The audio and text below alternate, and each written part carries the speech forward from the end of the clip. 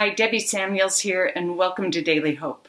Today we're going to be looking at 2 Chronicles chapter 14. This chapter begins with a new king taking the throne for the people of Judah. And this king's name is King Asa. And one thing that we learn right off the bat in chapter 14 is that he does what is good and right in the sight of God. And one of the first things he does is he cleans house. It seems that the people of Judah have lost touch with what it means to be the people of God. They've allowed influences and other spiritual practices to come in their life, and they have forgotten what it means to be the people of God. So, what does King Asa do? He removed the foreign altars from the high places. He smashed the sacred stones. He cut down the poles that they used to worship other gods. But he realized something at that point, that you can't just expect a people to go back to the living God just by removing the idols and the things from them. There was something more that needed to happen. I grew up with an amazing mom. She loved her kids. She loved my dad. She was an amazing piano player, and she was a devoted follower of Jesus Christ. Yet, my mom struggled greatly with obesity. And there came a time in her life where she finally decided enough was enough and something needed to happen. So the first thing she did was she removed everything from the kitchen that was keeping her from being healthy. But that wasn't enough for my mom. It wasn't enough. She needed to go through a transformation of the way that she had an attitude toward food and her heart, of what her heart needed to have happen for her to get healthy. So she began on a quest to learn what was good and right for her to eat and what was not good for her to eat. And she needed to obey what she learned.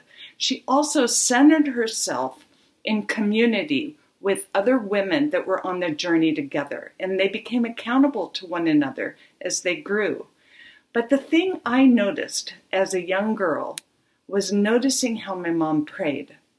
She had a relationship with Jesus during that time where she sought him out every day for the courage and for her to continue on to lose the weight to become healthy.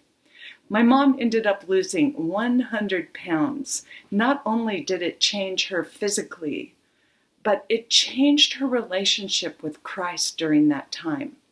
Well, King Asa saw the same thing that needed to happen.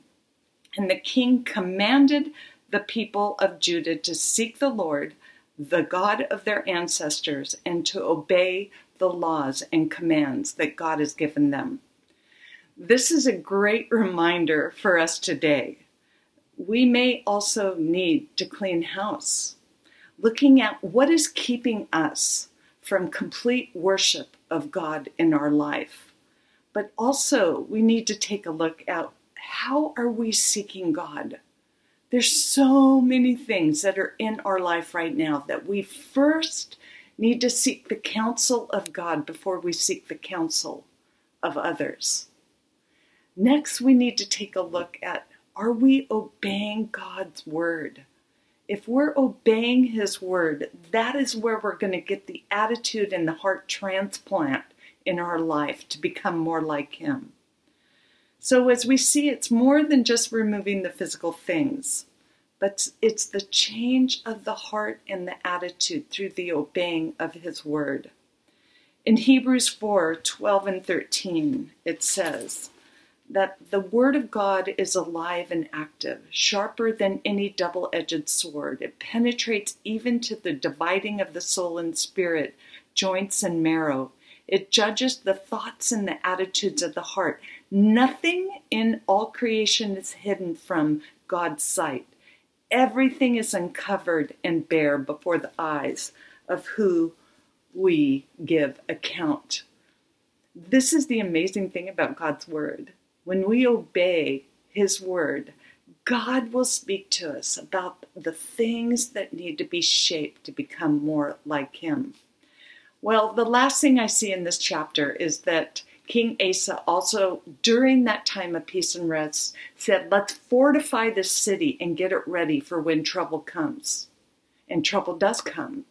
And an army that comes up against them that is double the size of the heirs.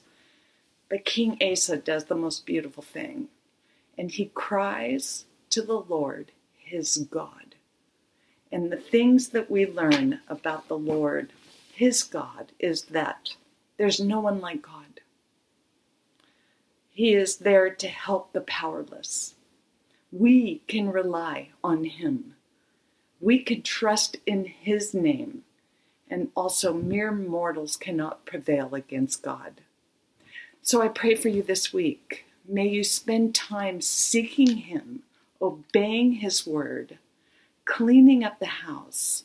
And during this time that we are in right now, begin to pray that mere mortals will not prevail against God in the world today. Let's pray for the protection of those that love him and seek him. May God be with you this week.